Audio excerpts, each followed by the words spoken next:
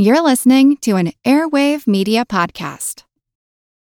When you need mealtime inspiration, it's worth shopping Kroger, where you'll find over 30,000 mouth-watering choices that excite your inner foodie. And no matter what tasty choice you make, you'll enjoy our everyday low prices, plus extra ways to save, like digital coupons worth over $600 each week. You can also save up to $1 off per gallon at the pump with fuel points. More savings and more inspiring flavors make shopping Kroger worth it every time. Kroger, fresh for everyone. Fuel restrictions apply.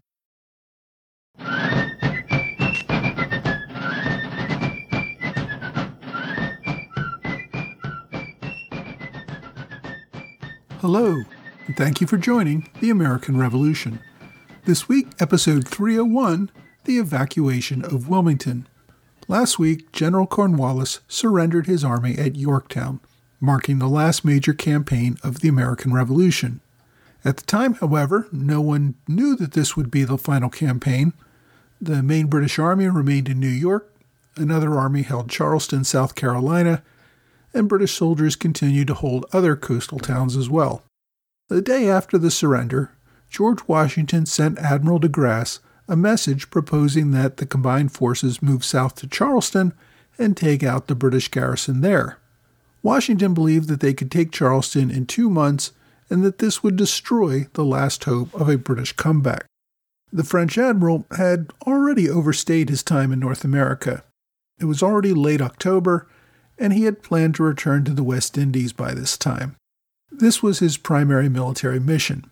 In order to ensure that there was no last-ditch effort by the British fleet to retake Yorktown and rescue Cornwallis's army, de Grasse remained off the coast of Virginia for about 2 weeks. He proposed assistance by sailing Lafayette's division down to Wilmington, North Carolina, to take out the Loyalist stronghold there. But in the end, he rejected doing even that. When de Grasse told Washington that he was returning to the West Indies without engaging in any more actions in North America, Washington requested that he at least consider returning in the spring for another campaign. The admiral would not make any commitments, replying that his poor health prevented him from making any plans for the following year. With the departure of the French fleet in early November and the removal of the British prisoners inland, Washington's army left Yorktown. Rochambeau's French army would remain in Williamsburg over the winter. Washington deployed a few Continental regiments south to join up with Nathanael Greene in South Carolina. The bulk of the Continental Army marched north, back to the area around New York City, to continue challenging the British presence there. On his way back, Washington, along with his wife Martha, stopped at the home of his brother-in-law to visit his stepson Jack Custis, who was recovering from camp fever that had afflicted so many on the Yorktown campaign. Jack Custis died while his parents were visiting. Washington took a grieving Martha back to Mount Vernon, where they mourned the death of her only remaining child. The rest of the Continental Army marched north without their commander. After a week, the Washingtons left Mount Vernon for Philadelphia to confer with Congress, and after a few months, he moved to his new headquarters up in Newburgh, New York. As I mentioned, Washington had hoped to deploy General Lafayette to take the British outpost at Wilmington, North Carolina, with the assistance of the French fleet. The actual British presence in Wilmington consisted of a single regiment, the 82nd of Foot under Major James Craig. The commander came from a Scottish family and had been an officer since his commission as an ensign in the army in 1763 at the age of 15. In 1774, Lieutenant Craig transferred to America, and a year later he was wounded in the assault at Bunker Hill. After his recovery, he transferred with his regiment to Quebec, taking part in the invasion of New York. He was wounded twice during that campaign before surrendering with the rest of the army at Saratoga. As the son of a judge, Captain Craig, by this point, also served as judge advocate under Burgoyne and helped negotiate the surrender terms. His notable leadership led General Burgoyne to recommend his promotion to major and given command of the 82nd Regiment. Craig spent some time recovering from battlefield injuries. His regiment spent a couple of years in Canada, where he primarily resided over court-martials before being brought to the Carolinas following the British occupation of Charleston in 1780. Shortly after his arrival in Charleston in January of 1781, Major Craig was ordered by General Cornwallis to occupy Wilmington. The town served as a British supply base, collecting food from the surrounding region to ship to the British garrison at Charleston. At Wilmington, Craig actively built up defenses for his regiment. He sent patrols into the surrounding region, seizing supplies and arresting suspected Patriot leaders, as well as confiscating their property. After Cornwallis fought at Guilford Courthouse, his army took shelter at Wilmington for several weeks before marching north to Virginia. The British leadership saw Craig as an active and capable officer. The Patriots came to despise him as a cruel and brutal opponent. Many Loyalists joined Craig at Wilmington, strengthening the British position. Among these was the Loyalist David Fanning. Orphaned at a young age, Fanning grew up in Virginia before moving to western South Carolina a few years before the war began. He enlisted in a Loyalist regiment when the war began and initially served as sergeant. He fought several early skirmishes between Loyalist and Patriot militia in the state and was captured several times. During much of the early war years, when Southern Loyalists were trying to lay low, Fanning was either commanding Loyalist militia in the field or hiding from Patriot militia or as a prisoner. In 1779, he accepted a pardon from Governor Rutledge and returned home. Less than a year later, the British captured Charleston. Fanning once again took command of a Loyalist militia and set about attacking Patriot strongholds. Following the Patriot victory at Kings Mountain in late 1780, Fanning had to leave South Carolina. He lived quietly in North Carolina until General Cornwallis moved into the state. Once again, Fanning recruited Loyalist militia and fought against the Patriots. When the British Army retreated to Wilmington after Guilford Courthouse, Fanning maintained an inland base at Cox Mill near Charlotte. Major Craig granted him a commission in July 1781 as a colonel of Loyalist militia. On that authority, Fanning collected a force of 22 Loyalist companies from the surrounding region. Rather than keep his force together, he typically rode with a few dozen men who could strike hard and move quickly. His men attacked the homes of Patriots, captured and destroyed enemy supplies, and skirmished with Patriot militia. One of his first missions after gaining his commission in July was to attack a Patriot court-martial that was trying several Loyalists who were likely to be executed. Fanning rescued the prisoners and took 56 prisoners of his own, including the court officials and Patriot militia officers. Over the course of the summer and early fall, he fought dozens of skirmishes with Patriot militia as the Patriots were increasingly taking control of North Carolina. By September of 1781, Fanning found his Loyalist militia had grown to nearly 1,000 men. Despite the fact that the British Army had largely abandoned North Carolina, the Loyalists had faith in Fanning's ability to fight and lead. He was joined by several other Loyalist militias, increasing his army to well over 1,000. After conferring with Major Craig in Wilmington, Fanning took the bulk of his militia army on a new mission. In June, the Patriots had elected a new governor of North Carolina, Thomas Burke. Governor Burke had set up in Hillsborough. Burke was focused on establishing Patriot rule in the state and wiping out Loyalist militias like those under Fanning. Colonel Fanning set out in September to capture the new governor. Because many of his new volunteers did not have arms, Fanning took the 600 or so who were armed and marched on Hillsborough. After a night march, his Loyalists arrived at Hillsborough early in the morning of September 12th. He divided his men into 3 divisions and surrounded the town. Fanning's men surrounded the governor's mansion, where the governor and his aide were mounting an armed defense.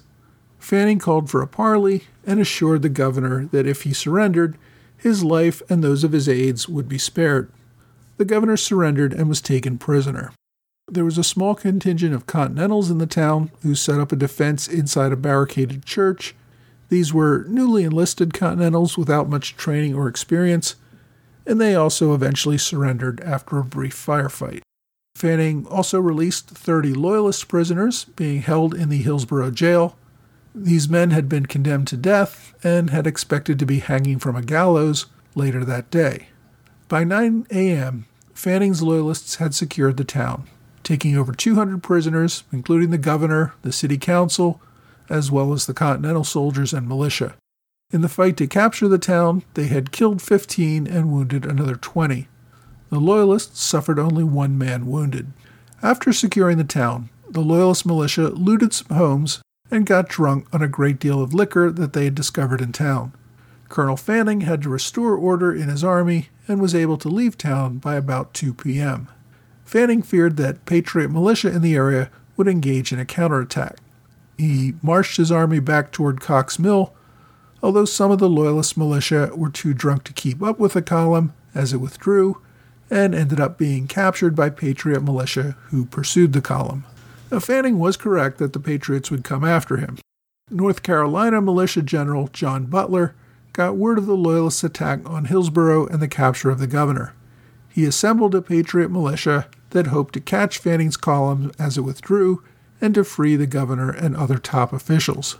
Butler was an experienced leader who fought several battles, including Camden and Guilford Courthouse.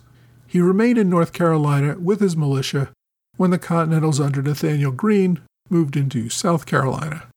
On September 13th, the day after the raid on Hillsborough, Butler's Patriot militia set up an ambush at a ford across Cane Creek near Lindley's Mill. When the head of Fanning's Loyalists began to cross the ford, Butler's Patriots fired a volley into the enemy. Hearing the gunfire, Colonel Fanning secured his prisoners to the rear and galloped forward to take command of the fight.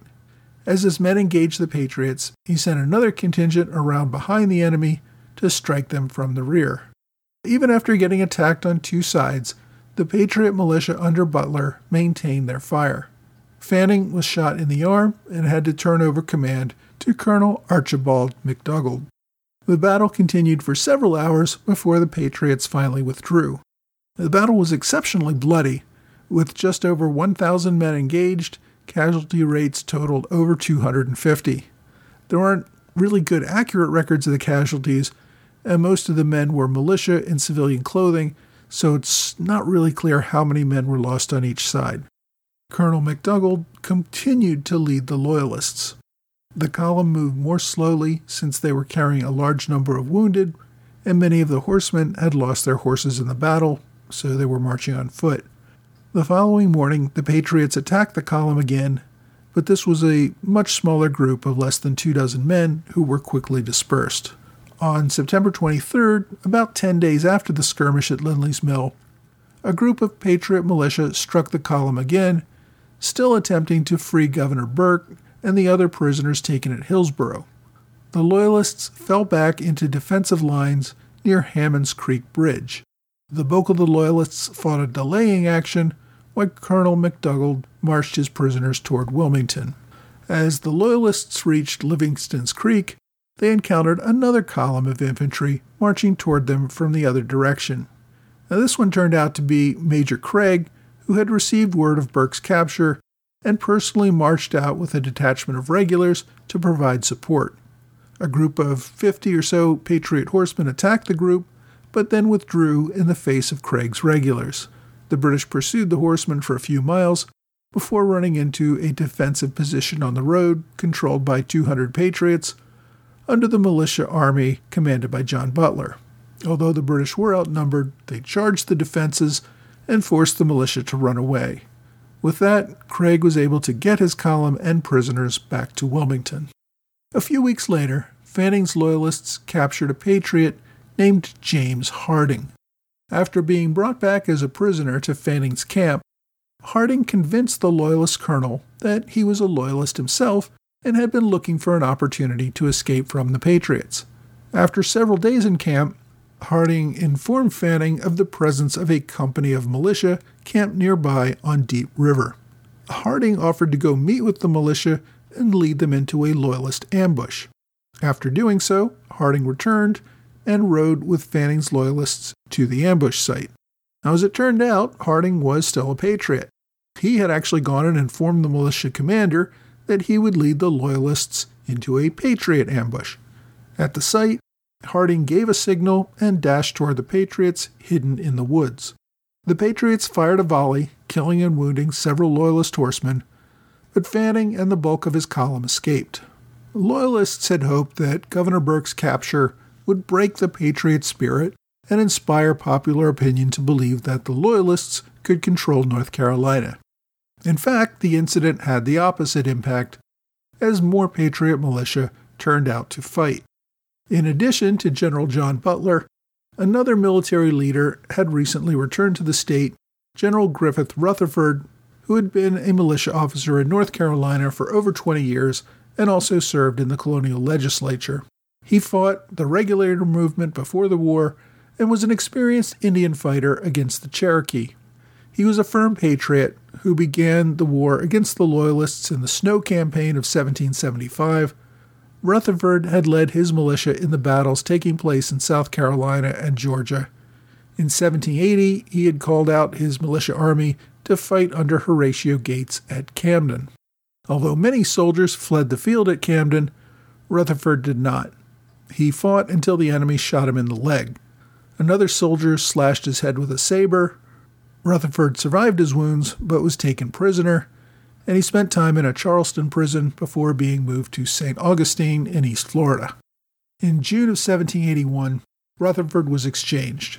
The British delivered him to Philadelphia, and he returned to North Carolina to find that the Loyalists had stripped everything of value from his plantation.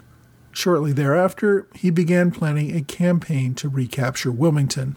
Following the Battle of Lindley's Mill, Rutherford called out the militia for a campaign to recapture Wilmington. Within 2 weeks, he had a militia army of 1,100 men under his command. His forces joined with the smaller militia army under General Butler, giving a combined army of about 1,400 by early October. The army overran a Loyalist outpost at Rockfish Creek on October 15th. The Loyalists, who numbered between 300 and 600, fell back. They made a stand nearby on a hill that covered the road out of Raft Swamp. The Loyalists disassembled the bridge so that the enemy could not approach quickly. A division of Patriot dragoons, under the command of Major Joseph Graham, rode up to the bridge. Although the bridge was disabled, they found they could easily ford the swampy land and charge the Loyalist lines. The surprised Loyalists fired one volley, then broke and ran. The Patriot horsemen ran them down, cutting the fleeing Loyalists to pieces with their sabers. A few dozen Loyalists paused for a delaying action that allowed many others to escape. The Patriots killed most of these defenders before they also fled into the nearby swamp, where the Patriots would not follow. This was the last significant opposition before all of the Loyalists withdrew into Wilmington. That same day, Colonel Fanning felt sufficiently recovered from his wound at Lindley's Mill to gather about 170 mounted Loyalists near Brush Creek. The Patriots had been trying to hunt down Fanning, who had been hiding since his injury. Fanning received word that a division of 600 militia were marching on his position. Some of his Loyalists fled, fearing they would be overrun, but Fanning formed the rest into two defensive lines and prepared to receive the enemy. Now, it's not clear how many enemy engaged in this fight, but it resulted in a firefight of about an hour, during which the Loyalists lost 3 killed and 3 wounded. The Patriots had 1 killed and several wounded before pulling back. At that point, Fanning expected the enemy would regroup and return in greater numbers. His men dispersed and made their way up into the Uhari Mountains. The militia concentrated at Brown Marsh, about 50 miles from Wilmington, to prepare for an assault on the town. Acting Governor Alexander Martin, who replaced Thomas Burke after his capture, addressed the army and encouraged them to expel the remaining British and Loyalist forces from the state. On October 23rd, Rutherford deployed the bulk of his mounted militia, about 300 men, to the southwest side of Cape Fear, where the larger army of militia marched on foot to assault Wilmington from the north. Now, in Wilmington, Major Craig had his regiment of regulars, along with a Loyalist army that was ready to fight the oncoming army. He was confident not only that he could defend the city, but was prepared to mount an offensive against the Patriot militia if he could just get some more supplies from Charleston. Instead, word arrived from General Alexander Leslie, the new British commander at Charleston, that General Cornwallis had surrendered at Yorktown, and that Craig should evacuate his army in Wilmington by ship and sail to Charleston. Craig was not happy about the orders. He did have sufficient ships for his soldiers, but he would have to leave behind a great many loyalists and civilians who would suffer the wrath of the Patriots. The final evacuation took several weeks. Craig spiked his cannons, the ones he couldn't take with him, and burned tons of supplies in order to deny them to the enemy. On November 17th, Light Horse Harry Lee arrived to inform the militia of the British surrender at Yorktown. By this time, the militia army under Rutherford was camped only 4 miles from Wilmington. As the American militia entered Wilmington on the morning of November 18th, they were able to skirmish with the last company of regulars as they were boarding their transport ships. The British finally boarded their last transports, which carried them out of the city, down toward Cape Fear and the Atlantic, as the Patriot militia advanced into the city in time to watch the last ships sail away. The evacuation of Wilmington ended the British presence in North Carolina. Next week, though, we're going to take a continuing look at the war in South Carolina.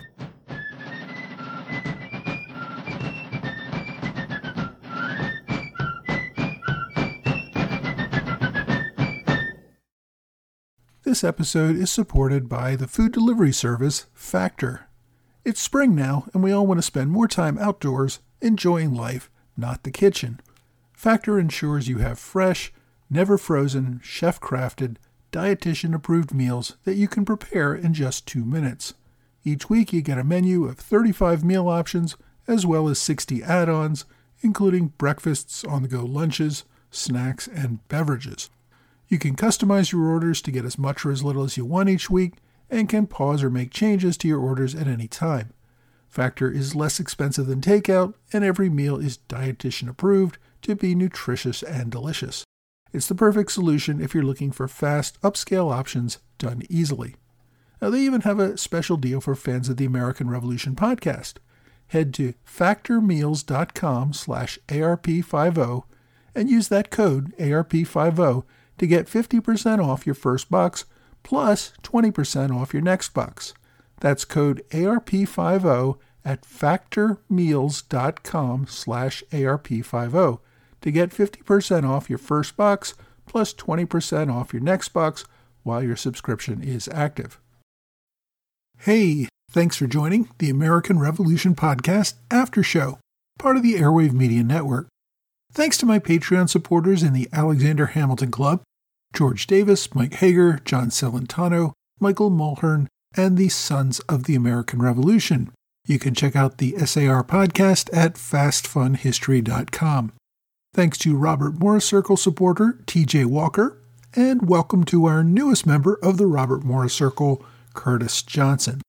I really appreciate everyone who supports this podcast, either through an ongoing subscription on Patreon or through one-time gifts via PayPal or Venmo. As you know, all Patreon supporters, for as little as $2 a month, get access to ad-free episodes, and for $10 or more per month, you get a different magnet each month with a flag from the American Revolution. Some folks are getting quite a collection of these. This week we covered the British kidnapping of an American governor.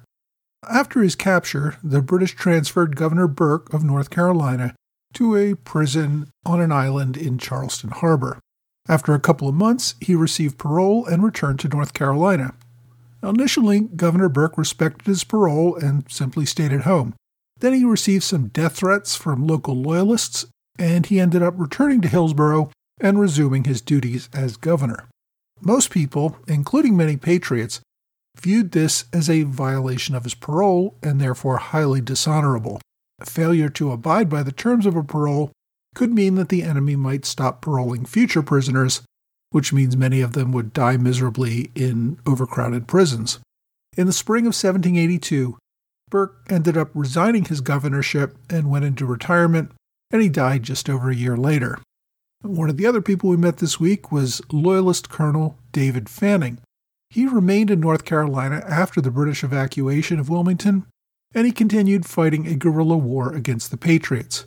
But with the loss of the British in Wilmington, he lost his source of supplies and ammunition. He tried to negotiate a parole with General Butler and agreed to several truces, but they never seemed to hold.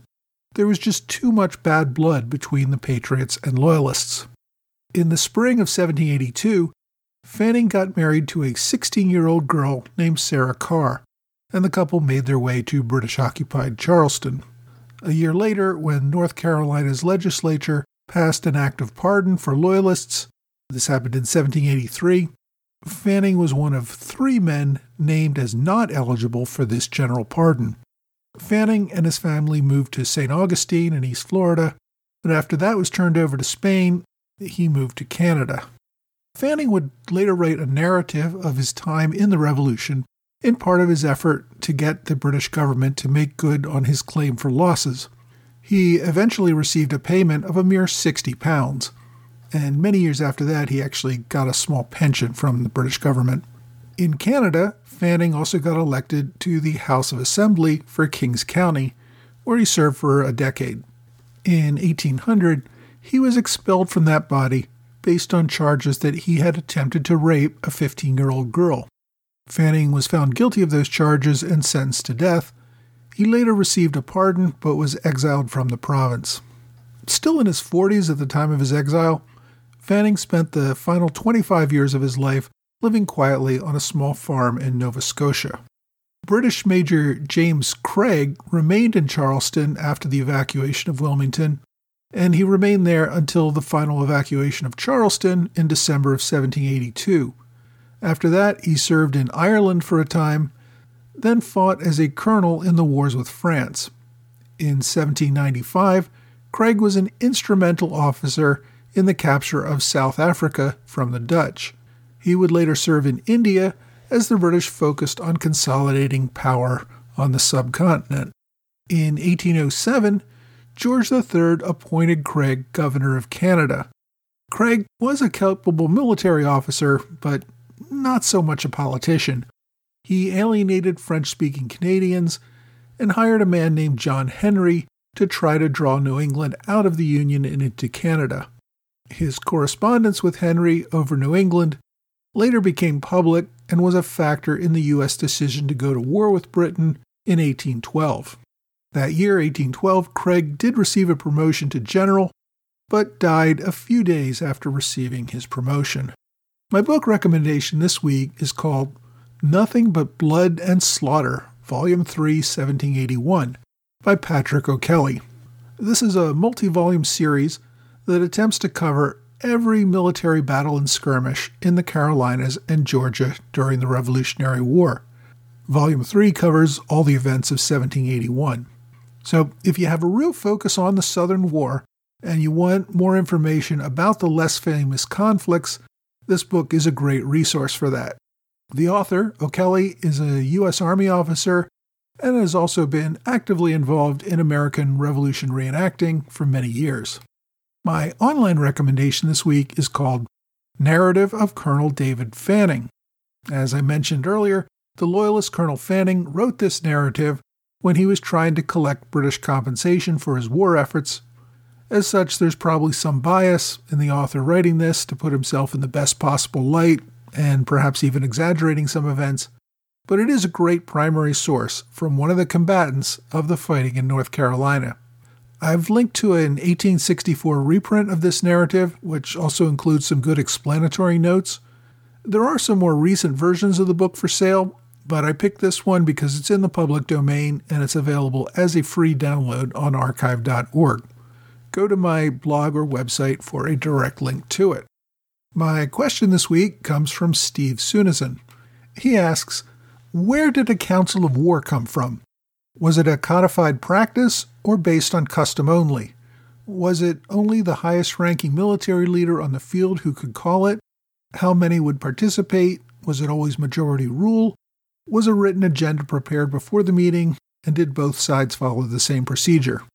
Well, councils of war were not really formal military procedures. In any military campaign, there is, or should be, a very clear chain of command. The highest-ranking officer gets to make all the important decisions, and everybody must obey him. Now, that said, military commanders may not always have the right answers. They often value input from subordinate officers who may have opinions or know facts on the ground that the commander is not privy to. Holding a council of war gives the commander an opportunity to receive this input. There's really no formal structure to these councils, and different commanders use them in very different ways. Sometimes a commander might just want to provide himself with some cover in case a particular strategy fails. Having all or most of his subordinate officers on record as supporting a given strategy would help to provide that cover. In those sorts of cases, the commander probably would be sure to keep a written record. In other cases, a commander might really want advice. George Washington, for example, was careful not to express his own opinion in such councils until other officers had spoken. He did not want yes-men to agree with whatever he said. He wanted candid views on what might be the right course of action. Of course, once he got all the input, he was free to make whatever decision he liked. In any of these cases, a commander was simply seeking advice. Even if 90% of his officers voted against a strategy, the commander was still free to do what he wanted. The commander could also decide who participated in these meetings, although leaving out a senior officer would tend to be a breach of protocol and taken as an insult by that officer. That said, there were often hard feelings between a particular commander and a subordinate, so being left out of one of these events could happen. Some meetings had very specific agendas to answer a specific question or series of questions. Others were very broad and open to all sorts of input. Again, all this was up to the commander and exactly what he wanted. Every commander had his own way of holding councils and did not need to be consistent even from one meeting to the next. I know that the British Army had held such meetings for many generations before the Revolution, and that American officers were still holding such meetings during the Civil War. I suspect that they continue to this day in some form or another. While a commander needs to project confidence, he also needs to receive advice from others from time to time. Now, how well a commander can use or reject that advice likely determines just how good a commander he is. If you have a question you'd like me to answer, please reach out to me either via email or on Twitter, Facebook, Quora, or Reddit. Well, that's all for this week. I hope you will join me again next week for another American Revolution podcast.